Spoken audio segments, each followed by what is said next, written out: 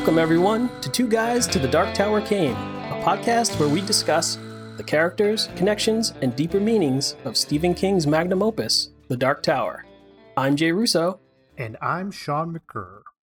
You can find more information about the podcast at twoguystothedarktowercame.com. You can also email us at twoguysdarktower@gmail.com. In this episode, we'll cover Book 2 of The Dark Tower, The Drawing of the Three, The Pusher. Let's start the show. Excellent.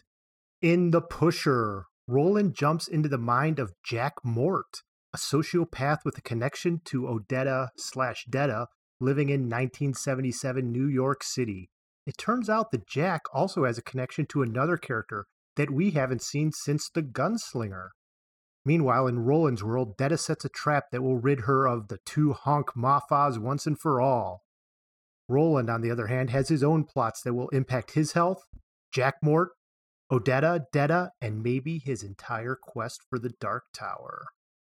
Jay, we've got another action-packed adventure chapter here within The Drawing of the Three. We sure do. I was on Twitter earlier today, and one of our constant listeners was a little bit disappointed in The Lady of Shadows, feeling that it was a little bit slow and boring, but no doubt once he got to this section, things picked up for him, I'm sure, because there was a lot happening here, both not only from a plot perspective, but also from just sort of... There's a lot of meat on these bones. That's a good way of putting it. Lots of interaction between the characters, lots happening in our world, lots happening in Midworld, just plenty of stuff going on. So let's get right into it. And what I enjoyed about this chapter the most was this fish out of water scenario we get. Roland, unlike his time with Eddie and Odetta, really doesn't have a whole lot of time to connect with Jack Mort, and he realizes this guy's no good, so I'm just going to take over his body and not have any qualms about using it to get done what I need. So he's at what you called an informational disadvantage because he's in a world that he doesn't really know his way around, and he's got to figure it out. So we get a lot of Crocodile Dundee type action in New York City where, hey, what's Roland's this? like, that's not a knife. But, it tends to be, people love fish out of water stories, right? We get Crocodile Dundee, we get Eddie Murphy in Coming to America, and we get Roland in The Pusher. So as he tries to interact with policemen, fronts for mob guys in the gun shop, pharmacists who hate their jobs, and just regular New York City people, there's a lot going on here. Yeah, and Roland tries to make up for it and does a pretty good job of making up for the informational disadvantage that he has by consulting the Mortsopedia, which is just another one of those delicious little King-isms that he comes up with. And it feeds into some of the other kind of strange behaviors that Roland displays later on when every time he pauses to consult the Mortsopedia, the people around him notice this. It's like, why does he wait a second before answering every question? But we'll get into more of that later. But it was fun to just watch him just kind of say, what is that thing? Yeah. That's what that is. The taxis run by hacks. Yes, I understand now. It's all so clear to me. And then, one of the things that Roland has to accomplish in this section is to get more antibiotics to cure his body back in his world because he's dying of a fever. So one of the places he needs to go is to the druggist or pharmacist, and he walks in expecting it to be your typical fantasy wizard's labyrinth with bubbling bottles and tomes on the wall. And he walks into this overhead fluorescent lighted place with people just picking stuff off the counter. And he realizes right away, like, oh, those are things that promise to make your teeth white and your hair black, but will do no good whatsoever. Where the real drugs are is in the back. But we learn a little bit about his world in this discussion of what the different, like as he tries to relate to New York City. Mm-hmm. So it's not the meatiest piece of it, but it does add to some humor into what could be a very serious section here, because as we've talked about, Jack Mort is a sociopath. He is someone who has a direct connection to what we've seen so far in The Gunslinger and elsewhere in The Drawing of the Three.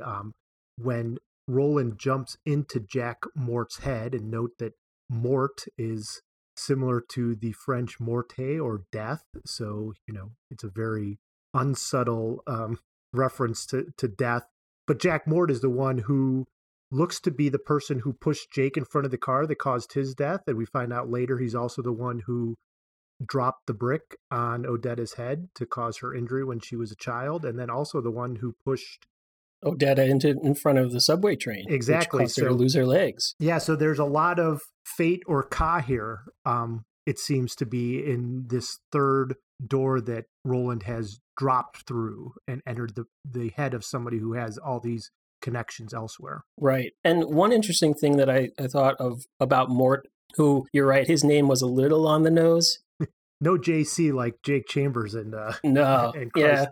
I guess when you put it that way, it's King's just following a pattern here. Yeah. But Mort seems to have these delusions of grandeur. Roland's perspective inside his mind gives him and us, the reader, this direct connection to Mort's thoughts and his thought processes. And he has this vision that he is, through his acts of violence and how he hurts people and does these terrible things, that he is actually sculpting the cosmos.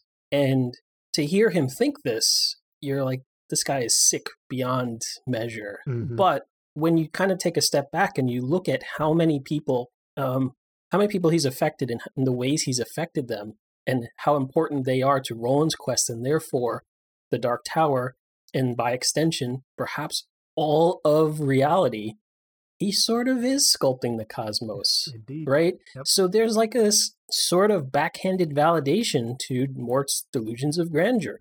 He doesn't know it, but he really is affecting things that are not only bigger than himself, they're bigger than everything. Yes. And it's kind of spooky.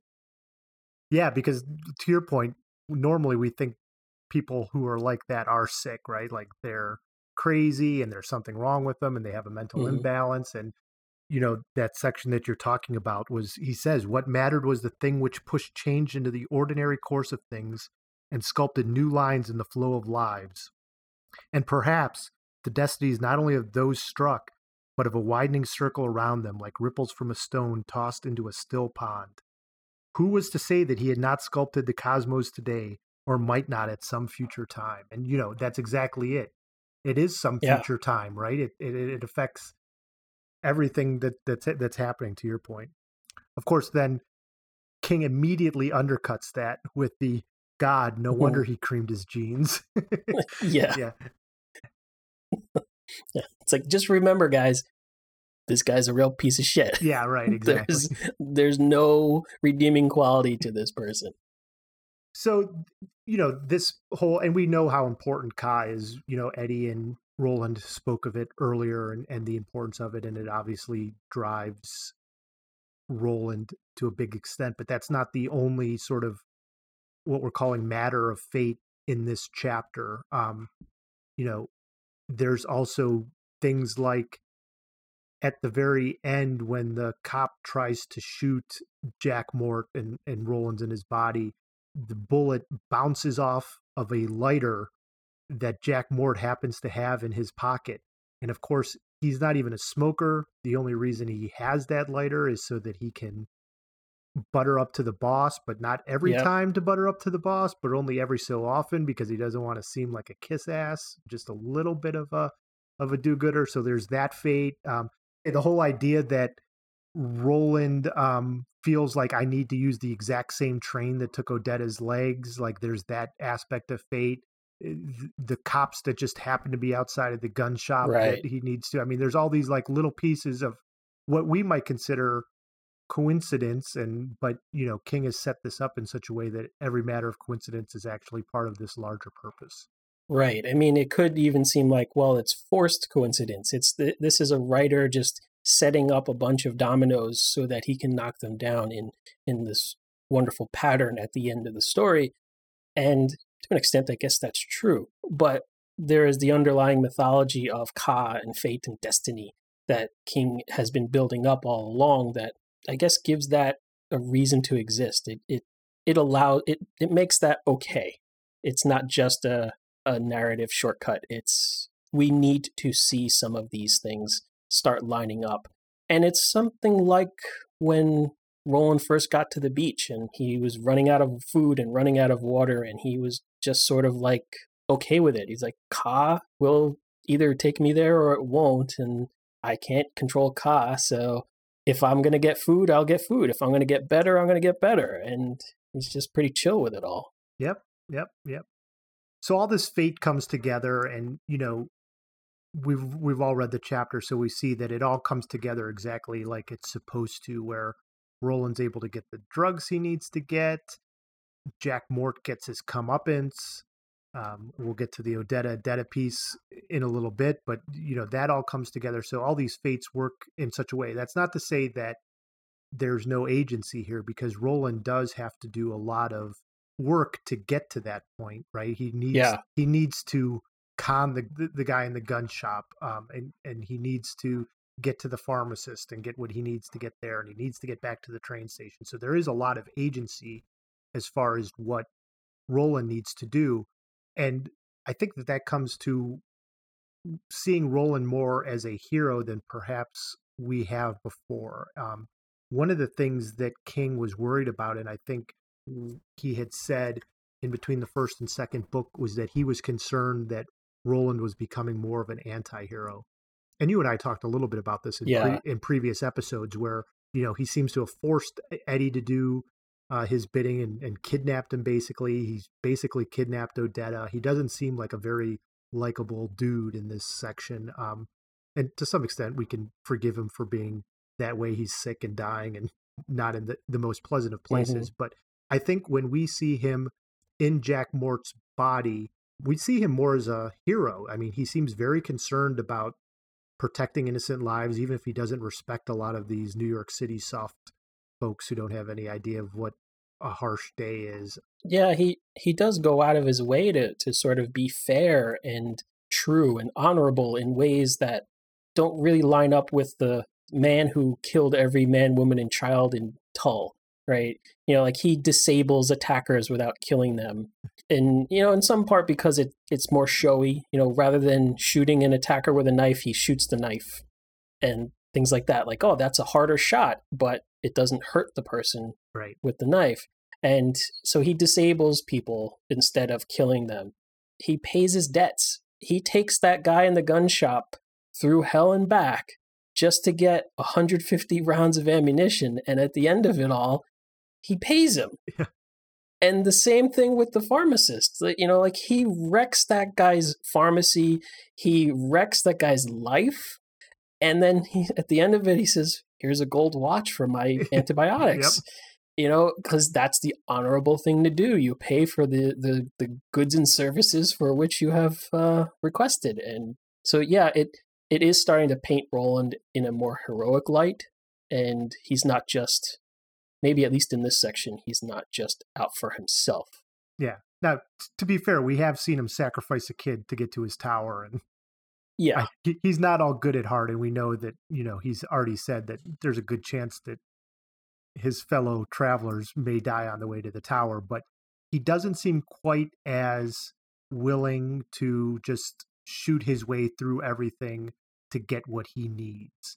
And it would seem to be very easy for him to do that because he does have a young, healthy body in Jack Mort. He's sort of astounded by, like, wow, the feel of having my whole hand with all my fingers and just having the gun in it just makes me feel good. And like you said, he's able to shoot a knife out of one guy's hand. He's able to shoot two guns out of other people's hands. He's able to crack some cops' heads together. Even when he's shot and on fire, he's able to run down into the subway. Like, you really see sort of this healthy young body and Roland's skill, and sort of makes you miss what he could have been like in his world now that he's been amputated by a lobstrosity. Yeah. I mean, and there is still that underlying current, as you just mentioned, of maybe darkness or betrayal or potential for betrayal, because Roland tries to spare the other police officers, like the NYPD guys that he encounters, regardless of which ones they are. Some of them are a little softer than others, as he seems to read them, but he recognizes them as fellow gunslingers, that these are people tasked with protecting the innocent, and they are doing their jobs in that, but that sets them as adversaries to him and his goals. So he needs to kind of meet them in the middle and not just gun them down, as we sort of maybe expected him to do based on his previous behavior. But then in the middle of doing all of these noble things, he remembers back to earlier in his life when he and Cuthbert actually gunned down Elaine. Yep. So we get that, once again, the tiny little injection of overarching mythology and trivia of Roland's backstory and his early life. And we find out that one of Roland's closest companions and one of his fellow gunslinger graduates, a sworn brother, right, is somebody that he killed himself. We don't know why. We don't know the exact circumstances, but he fell to Roland's own gun. So we're like, okay, well, if he's willing to kill that gunslinger, why the heck wouldn't he just kill an NYPD officer? It'd certainly be a lot easier. And he has no consequences, right? He knows he's jumping through the door at any time. One way or another, if he doesn't succeed, he's going to die. So why not go guns blazing, right? Take the easier way out. Yep. But he doesn't. And I guess that there's that underlying honor and that code that he lives by. Very good. And again, this, we've talked about it before, how Roland is not just a gunslinger brute force, even though he pictures himself that way, and he's internalized the fact that he thinks sometimes he's just a tool with guns. I mean, he's much more than that, right? Like, he makes a point of saying Jack Mort is a planner and has everything down to the, he knows exactly what times he has, how he can get out of a place, how he can make sure there's no fingerprints anywhere. He's properly clothed, he's disguised, he's got everything all set up, and it's planned down to the instant. And Roland is not that. He improvises, and he's able to do that. Yes. And we see that on any number of occasions within this chapter. So he's more than just a tool with a gun. He's a thinker, and he's an improviser to get what he needs. Which comes in handy because when he jumps into Jack Mort's mind and then jumps out, not sure exactly, but it feels like it's only a few hours. Like, I think of the 3 doors which he goes in and out of, I think it's his shortest stay. Although it does seem like he goes into Detta's mind and then wheels her through the door almost immediately. Yeah. So that might be much more brief. It is. It is very brief that he's in Detta's world. It just seemed longer because we get a lot of flashbacks in that section. Yeah. We do in this section as well, but there's so much going on that we see it. So yeah, he does move pretty quick here. So we don't get much time with Jack Mort, right? Roland jumps in his mind. He sort of does this Matrix download and learns about all of his connections between Jake and Detta and Odetta, and he learns a lot about him. And one of the things that's interesting that he finds out about Jack Mort is that Jack Mort is a doobie and not a don't be, right? And I don't know, people our age and older will get the reference to Romper Room, but I'm not sure if many younger folks will. But there was a doobie song that the teacher at Romper Room would say to all of her friends, and all the important things that you should do to be a doobie. And Jack really took that to heart. What's right. I never do anything wrong. To be a sidewalk player. To be a sidewalk player. Don't be a street player. Don't be a street player. To be a car sitter. To be a car sitter. Don't be a car stander. Don't be a car stander. That's right. I think Jack Mort was definitely a fan of Romper Room. No question about it. So it's scary because he is planned enough that he's gotten away with this with Detta and Odetta. As far as we know, he gets away with it from Jake because he does kill Jake, at least from what we saw in the Gunslinger. Jake is dead. So somebody succeeded in pushing him into there. I don't know if he's done it with anybody else, but he does seem like a very methodical and fairly cunning pusher in many different ways, whether it's pushing bricks off the top of a building or pushing kids into the street or women into subways. Pushing people in front of subways, yeah. So we'll see what, if any, impact that has on that. One of the things that we've talked about it with both other doors is what's sort of the intent and why Eddie, why Odetta, and why Jack. And, our thought has been, the book's called The Drawing of the Three, that, we're going to get three people that get drawn into Roland's world. I mean, that's sort of the expectation that I think we have, that Roland has, and he jumps into Jack's head, and that doesn't seem to be the case, right? Like, he realizes this isn't going to be somebody that I want as part of my traveling companions. Yeah. So almost a little bit of a twist by King here. Yeah, two things occurred to me just thinking about this. One, there's almost a kind of diminishing returns. Like, the first person Roland draws is Eddie. And we as the readers are left wondering, in a way that Roland never does, why this person, why this heroin-addicted junkie, why should that be the person that Roland adds to his quest? And we came up with all sorts of things. Well, maybe a junkie's a good way to get to antibiotics and other things like that and help him. But then we started to recognize qualities that Eddie himself has, and we're coming around to him. Certainly Roland has come around to him. And then when we meet Odetta, we meet somebody who has this dual personality thing going on that makes her an extreme liability. Like, she can never fully be trusted, and she's always going to be a danger. So then Roland finally starts to say, what the heck's going on here? Why is this person the person that I've drawn to me in my quest? But we even made some excuses there, like, well, there was going to be a time that Roland could really use a wheelchair, so I guess that's why this is the person, right?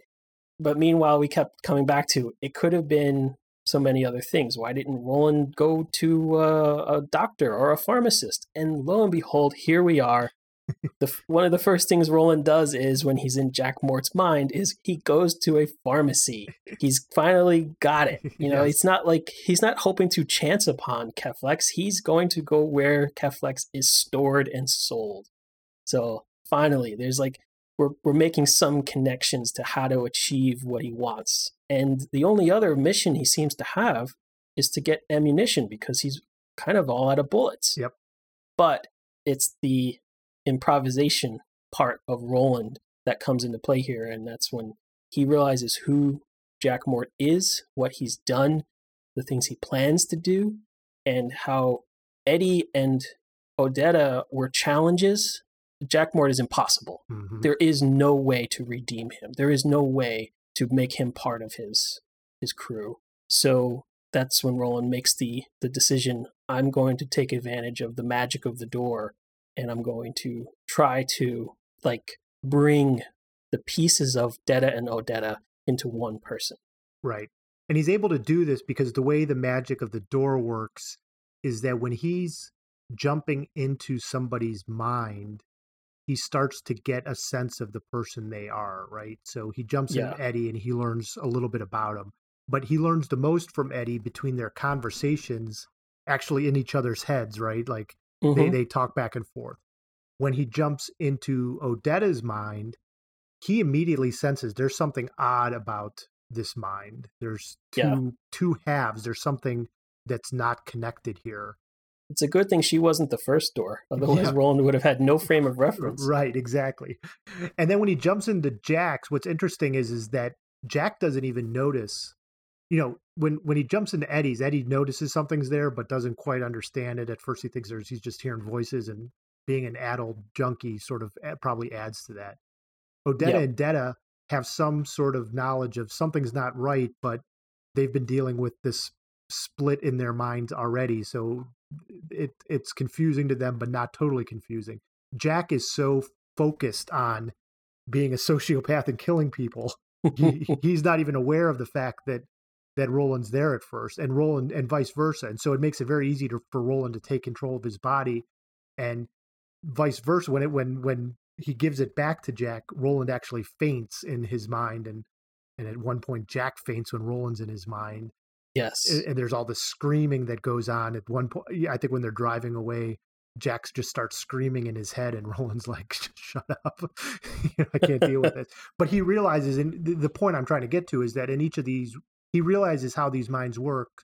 And that's when he sees that Jack has this connection with Odetta and Detta, and I could potentially use that to bring those two halves together, as what you said. So King has really set us up to be for a fake out here, right? It's a little bit of a twist when we think there's going to be 3 people coming through those doors. And in fact, there's not going to be 3 people coming through those doors. Yeah, I mean, King's tricking us, and he's doing it through his proxy of the Man in Black, who is the ultimate trickster, right? Yes. Like And everything he says has that underlying tittering laugh and mischief. And so we start to learn what it means when it says, it's death, but not for you, gunslinger, right? So Right. the death is actually going to be Jack's death, but at the same time, it's going to give a new life to Odetta and Detta as they come together. Right. And the reason that all of this, in fact, takes place is because when Roland looks back, Odetta has set her own scheme. So we haven't talked at all about what's happening back on the beach. But, Eddie's been running up and down the beach so much that he's tired. He had been looking for Odetta, couldn't find her, and he eventually falls asleep in front of the door. So he's fallen asleep in front of the door. Roland's body is limp on the beach in front of the door. And Detta comes crawling down with a gun and plans to, I'm going to get rid of both of these guys in my life. And the way I'm going to do that is by trussing up Eddie and putting him at the edge of the beach where the lobstrosities are going to get him come nightfall, hide behind the door. And as soon as I see any movement within Roland's body, I'll shoot it and I'll have gotten my revenge on both of them. Right. The honeypot. The honeypot, exactly. And Roland sees that, and that's why he has to come up with his scheme. It's not going to be enough to just get the guns and get the drugs. He's also got to figure out a way of, how do I get back into my body and take care of Detta and save Eddie without getting shot immediately. So that's why he needs to come up with his own elaborate scheme that he's improvised, as we talked about earlier.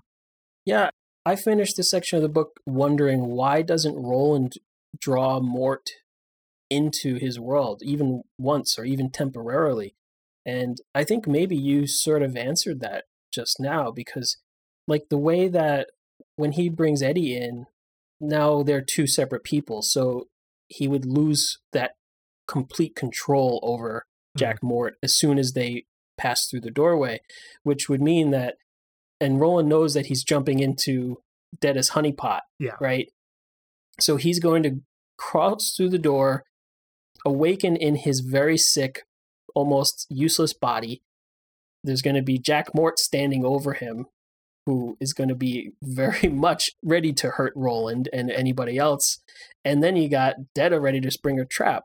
So, like, that's just not going to work. No. That will make everything worse. So his only hope is to just never bring Mort through the door. And he has no reason to want to, because the fact that Roland is willing to, put out one of his eyes to motivate him to drive the stolen police car, it's like, I don't care. It's not my eye, buddy. Yeah, right. I'll poke it out. I ain't got time for this. Yeah. I only need one to drive this car. So, so maybe we should talk a little bit about what actually happens here, right? With Odetta and Detta.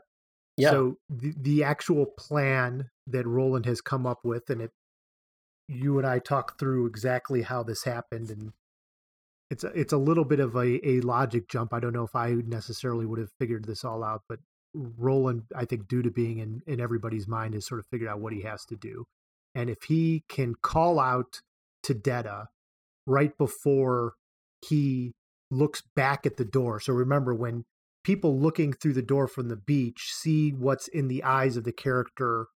Right. It's their point of view. Exactly. So what he does is when he sort of calls out to Detta to look through the door, Jack is looking back through the door. So really, Detta is seeing herself because she's seeing Jack seeing herself. At that point, she's also seeing potentially the subway where she was almost created, or at least gained more substance when Odetta lost her legs. All of this comes flooding back as Jack dies, Roland comes through the door, Detta and Odetta are physically split into 2 separate people on the beach, as near as we can tell. Like, I don't think that this is a metaphor. I think Roland actually they are literally there's 2. 2 people on the beach, right? And they actually have what was forecasted in the previous chapter when Roland says these 2 are going to have to fight And I hope that Odetta reigns supreme, because if Detta does, we're in deep caca, as it were. Mhm.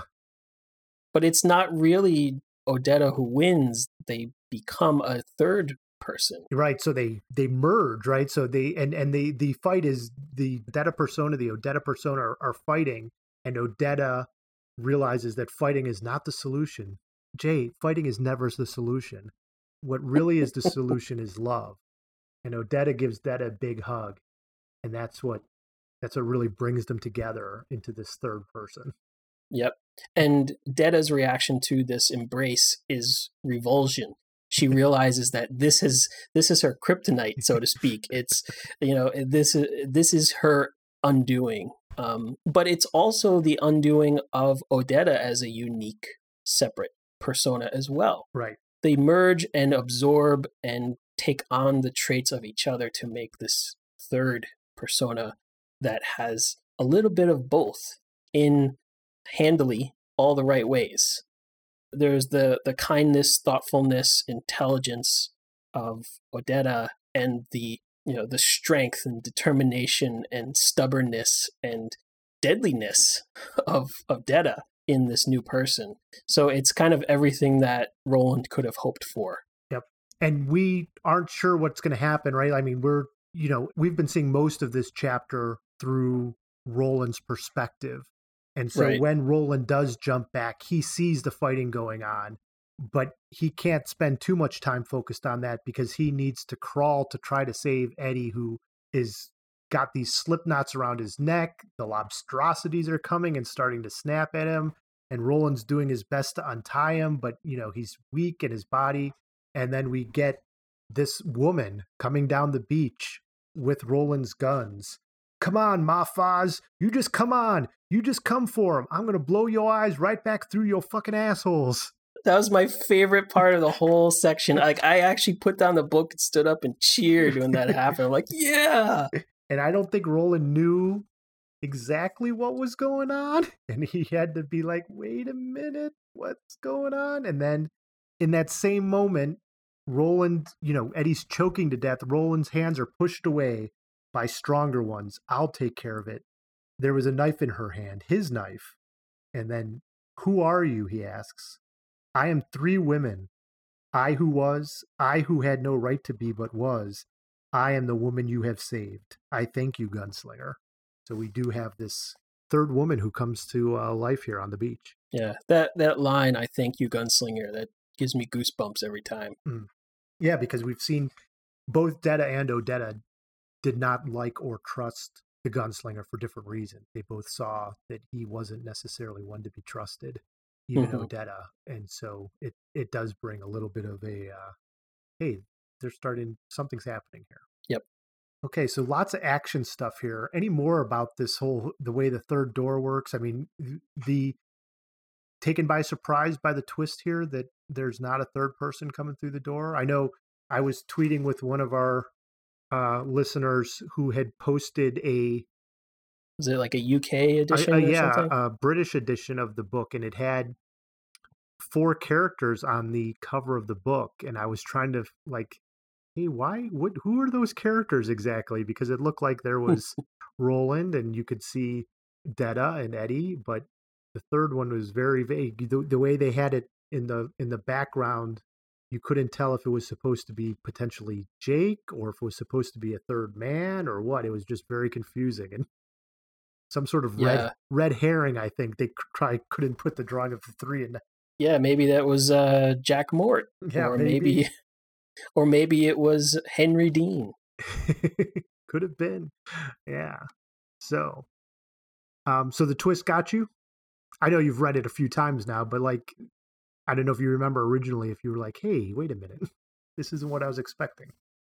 I don't really remember whether I was surprised the first time through, but my expectation of the structure based on the way that it was predicted and set out made it feel like this was somehow not a violation of that structure, but definitely not what was promised. And I think that's fine. Keeping us guessing as readers is a good thing. And I think it works out well. And even the whole is Detta that she's a third person? Does that mean that she was, what? So like 2 and then now a third. Now is she the 3? Like all 3 of them? And Eddie doesn't even count as one of the 3 being drawn, Right. or is it that once that they're all done with the doors, there are 3 people on the beach and they're done? And is that it? But that doesn't make sense that Roland has drawn himself. He was already there. He's the one doing the drawing. So it's still a little shady or shaky. And we'll probably talk a little bit about this next week because there is one more section, the final shuffle, that sheds a little bit of light on this. But, we do have, potentially it's our understanding of what drawing means, right? Like maybe, I think we've been assuming that drawing is the process of bringing someone into the world, and maybe that isn't the case. So we'll talk a little bit about more of that. But it is a satisfying ending, even if it is the whole love will bring us together, Captain and Tennille type of thing. So there's other stuff that happens in this section of the book that is really sort of fun stuff. A couple episodes ago, we had our moments. Yes. I think this week we'll talk about fun stuff. So why don't you mention a fun thing that you found in this chapter, Jay? Well, one of the things was just Roland and his fish out of water moments, I think, in general, were led to most of the fun stuff. Like, for example, when he's talking to the gun seller, what's his name? Fat Tony or something like that. Yeah. He says, let me get you the shooter's Bible so you could find the right ammunition. And Roland says, shooter's Bible? That is a noble name for a book. That was a lot of fun. And he loves the book, right? Because it's this huge book, and paper, as we know, is not... Right, and it's full of photographs. Photographs of all the different ammunition. And the guy's like, "What? This guy doesn't know anything about guns. How is he going to do it?" And like, he immediately picks that, the 45. That is the one I need. That same section is when he finds out, like, how many bullets can I get? And it's, 50 in a box. He's like, oh, he's amazed by 150 bullets. He's just like, wow. And he says, ye gods, which one of my grandfather's favorite sayings was ye gods. So that brought a smile to my face. Yeah, that whole brief moment of Roland must have been such an emotional roller coaster for him. Because first it's like, you won't have it. You have it. Oh, you won't have enough. You do have enough. Oh, but it's going to cost too much. No, it's not going to cost too much. Yeah. Just back and forth, like he's probably all stressed out by the time he's done with that. Yeah.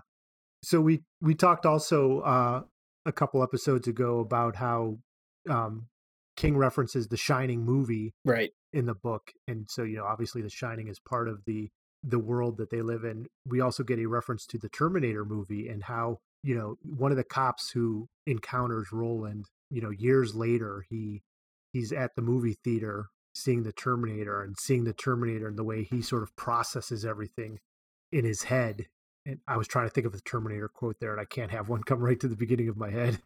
Your clothes, asshole. That's probably the closest I can get. He's like, oh my God, that's what I saw in Roland, was this whole sort of machine processing in his head what needs to happen, in this sort of blank stare and this ability to just wreak havoc like a machine. And the cop immediately has a heart attack and dies because he's overwhelmed by it. Yeah, apparently the Terminator was so much like Roland or Jack Mort being controlled by Roland that the cop couldn't handle it and his heart gave out. Yes. But it made me, for a moment, rethink my personal image of Roland.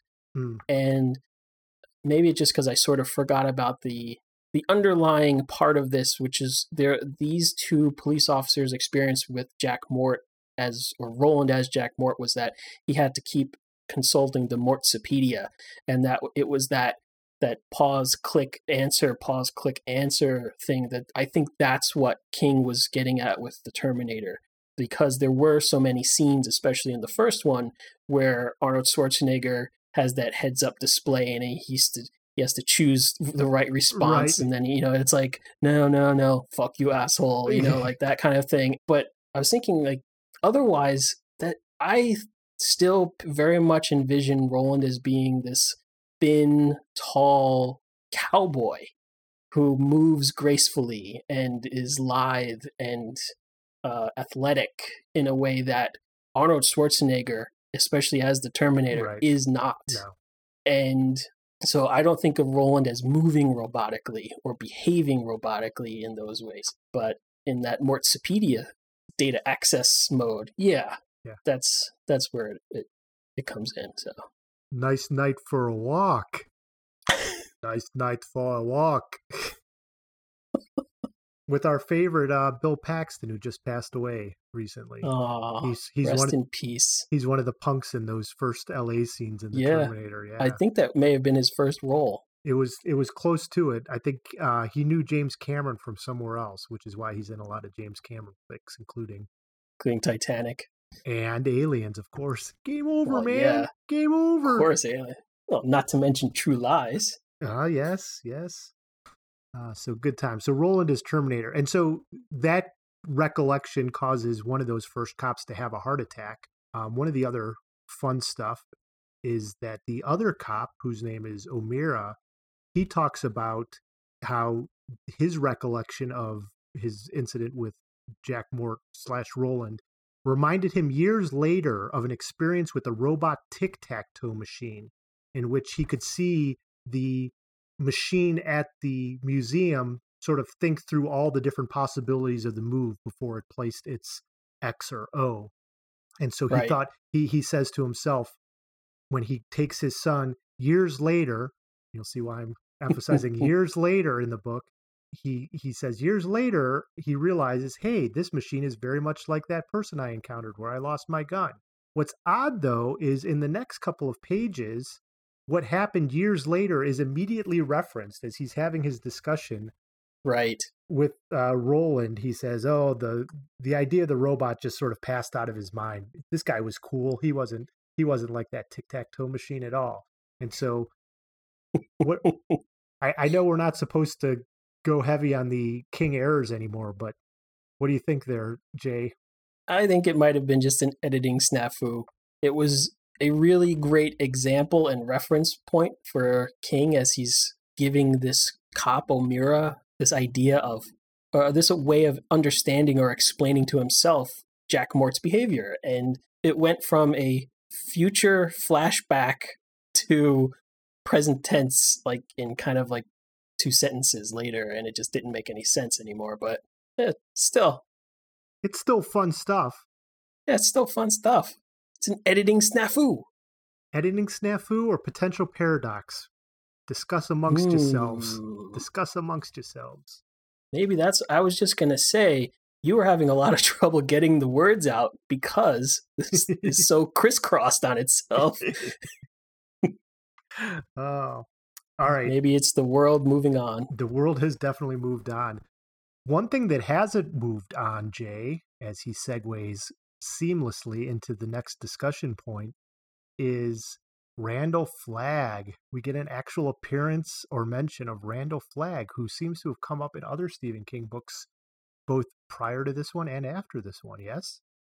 Yeah, Flagg does come up quite a few times in King's books. It's and I've had my theories. I'm sure other readers and listeners have had their theories of who Flagg is or where Flagg has been. And in the Gunslinger or in the Dark Tower series, is Flagg the same Flagg? Is he anyway? Not to get into too much of the theories, but here explicitly in this section, King states that Roland came across Flagg in his past, and he also thinks back to Flagg and Martin and the Man in Black and how they were all separate people who he encountered in separate places at separate times. So from Roland's perspective, these are all separate people. If they are truly people, that's a whole separate issue. But sure. Well, he does call Flagg a demon. He says, yes. One of these men had been a creature the Gunslinger believed to be a demon himself, a creature that pretended to be a man and called itself Flagg. Yeah. Fun stuff. Fun stuff. It's always good to see Flagg or RF or somebody's initials like that, or Andre Linoge, whatever. I also liked, again, subtle, but at one point Stephen King mentions is in a metaphor the Lotus Eaters, which is a reference back to Odysseus, but often is sort of the idea that, people can be drugged or warped in some way that they don't think about what really matters and have lost any care in the world. And they're soft and unmotivated. yeah, and we get a little bit of that when he goes into the drugstore and he sees all those things to make your teeth white and your hair black, things to make your breath smell better, as if you could not do that by chewing alder bark. There was no magic here, only trivialities. Roland was appalled by the place. In a place that promised alchemy but dealt more in perfume than potion, was it any wonder that wonder had run out? Which, again, I thought that was a pretty good line by King there. Yeah. And, we've seen that reference before with in The Gunslinger, where we get that piece from the Man in Black talking about all the wonders that the world had before it had moved on and how people just took it for granted. So an ongoing theme in these books, it seems to be. Yep. There was another line that I really liked in that Roland's kind of thinking about the tower and fate. And he reflects, in matters of the tower, fate became a thing as merciful as the lighter which had saved his life and as painful as the fire this miracle had ignited. Like the wheels of the oncoming train, it followed a course both logical and crushingly brutal, a course against which steel and sweetness could stand. Yeah, that's good. Lots of train references. Yeah. I do have one last piece, Jay. What you got? We got a Balazar reference, sort of the continuation of the Fate. We should have mentioned that earlier, but yeah, when the gun shop that the cops are sort of staking out because they know it's a front for criminals, they realize that, hey, if we can make a bust here, we might be able to turn a couple of guys and make our way all the way up to Balazar, the big head guy. Right. Maybe make their careers. Little did they know. Little did they know that some Terminator type guy was going to bash their heads in and steal their guns and shoot the guns out of their hands later on. Poor soft cops. Yeah. All right. Well, that's all for this episode of Two Guys to the Dark Tower Came. Thanks, Jay. Thank you. All right. Links to all of our contact information is available in the show notes. You can email us at twoguysdarktower@gmail.com. You can also find us on Facebook at facebook.com/twoguysdarktower. And our Twitter handle is @twoguysdarktower. If you like the show, please rate us on iTunes. Next episode, we will finish Book 2 of The Dark Tower, The Drawing of the Three. We'll discuss the final shuffle section and the book as a whole. For Jay Russo, I'm Sean McCurr. Thanks for listening.